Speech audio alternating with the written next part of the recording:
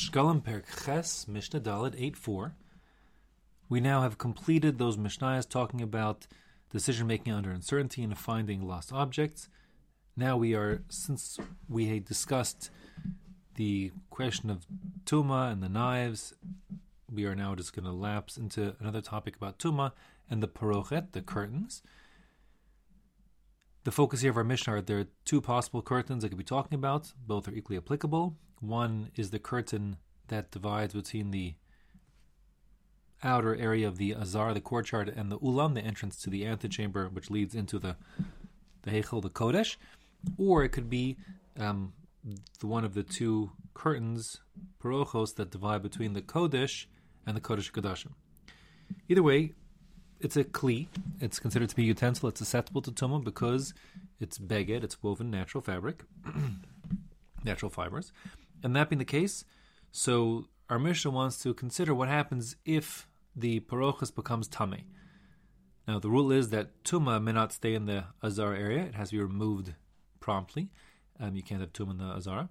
But there's two possible ways in which it could become tameh. It could become tameh midoraisa or just midorabanan. Normally, meaning midoraisa, a kli, a utensil, is only susceptible to tumah from an avatuma, a primary source of tumah, like a person who's tameh as a zav or a zava or a nida, or a other dead object, let's say like a nevela or a sheretz, and so on. Now, if that avatuma touches or conveys tumah to the paroches, it becomes tameh and has to be taken away, as we'll see in the Mishnah, out of the azara and immersed in a mikveh to become tahor again. And even after its immersion, as we said in the previous Mishnah, the kli remains tameh as a tvul yom, having residual tumah until Herav Shemesh, till nightfall. So, if that's the case, the real tumah introduced to the azara by conveying tumah from the avatuma to the paroches requires the paroches to be removed, the curtain removed from the azara and staying out even after its immersion until nightfall when it becomes tahor. However, there's another way that a paroches could become tameh, and that is from a liquid. Now, midoraisa, most liquids that were exposed to tumah cannot convey tumah to any kli, because a kli can only become tameh from an avatuma, and most liquids, we're talking beverages and so on, so those things are only at most a rishon, they're not a source of tumah, so they've been touched by some tameh thing. And the rule midoraisa is that a rishon l'tumah, someone that's on an avatuma, cannot make a utensil, a kli tameh. Nevertheless, there's a din d'Rabbanan. This is a very important din d'Rabbanan in the world of tumah and tahara because it affects so much of what goes on. We say that a liquid that becomes tameh actually rises up to be a rishon. That's rule number one. Rabbinic rule number two, which is relevant to our Mishnah here, is that a tameh liquid that's considered to be a rishon can convey tumah, at least midrabanan, to kalim. That is to say, a liquid that's tameh is a rishon, and if it touches a utensil, a kli, the kli becomes a shein l'tumah, midrabanan. Midorais, however, remains tahor. The reason why the rabbis made liquids able to convey tumah to utensils is because there are certain liquids which actually could be an avatuma, like the spit from a zav and so on, and therefore we just, the Rabbanan, have all liquids being potentially tameh and cause them, if they get exposed to tumah, rishons that can make kalim into a sheni. So, in the event that the paroch is exposed to not an avatuma, but rather a vlad hatuma, meaning a secondary source of tumah, vlad again meaning like an offspring, as opposed to the av, the parent. So this is an offspring, a secondary source of tumah, and therefore we're talking about only tumah d'Rabbanan, if such a vlad, meaning the liquid that became tameh, touches the parochet. So then really, on a derais level, the parochet remains tahor, midrabanan it's tameh, and that being the case, we will not require that the parochet, if it's only rabbinically tameh, leave the azara. We do have to be metaharet, of course, we'll put that into a mikvah, but it can all happen, however, on the in the temple precinct, in the azara, temple courtyard. So here the Mishnah says, paroches, if you have a curtain, shenitmes bevlad hatuma, in the azara, and it became tameh from a vlad hatuma, meaning a liquid that was tameh, meaning we're talking rabbinic tumah, so then matbilan oso bifnim, one can immerse it in a mikvah inside, meaning inside the Azara. There was one mikvah in the Azara that was on top of what's called the Beis HaParva. We'll learn more about that a little bit in Maseches Yoma, where the Kohen Gadol immersed himself. But that's a functioning mikvah, so you could put it there.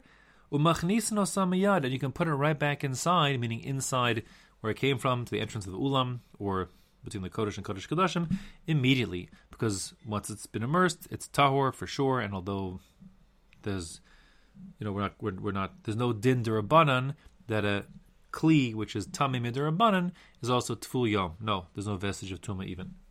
So, you can go right back in.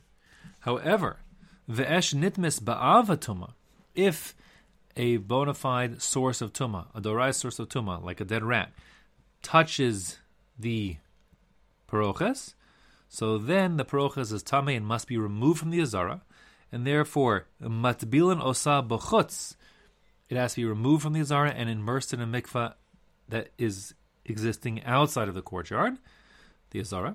V'shotchen osa b'chel, and then it has to be left out to dry, not inside the azara, but it will be brought to the area nearest the azara. That's the chel. If you recall, we discussed it long ago. There was a fence, the soreg, that went around the whole azara area, including the Ezra's Nashim as well, at a distance of 10 amos. So this 10 amos area between the walls of the azara and the soreg, the fence, that 10 amos is called the chel. And we said we put this curtain in the chel area, we bring it as close as we could, but staying outside of the azara to dry over there. Vim haisa chadasha. If, says the Mishnah, this is a new curtain and it's still showing off its beauty, as we'll learn a little more in the next Mishnah, not much, but we'll talk about it a little bit. The curtains, whether you're talking about in front of the Ulam or in front of the Kodesh Kodashim, both those curtains were exposed to a lot of smoke from the altar, the outer one from the outer altar, and the inner one from the Ketores, the incense that's burning there. So they became less impressive after a time. But if it's a new one, and you'll see they replace them every year, or maybe twice a year, so it was impressive for other people, we wouldn't just put it on the chel to dry, rather we want people to see it.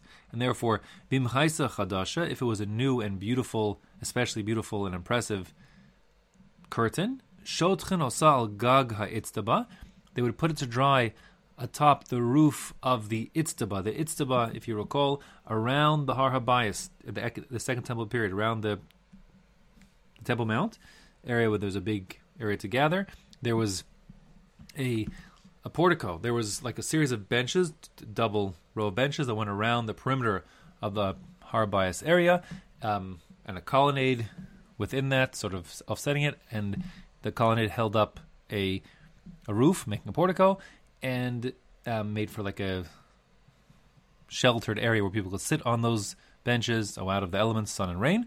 So we're talking about on the roof of that area, on top of that portico, we would hang this curtain, and that way, Kadei Sheyiru Ha'am Es Malachtan, so everybody from afar in Jerusalem could see the beautiful craftsmanship that went into the curtains.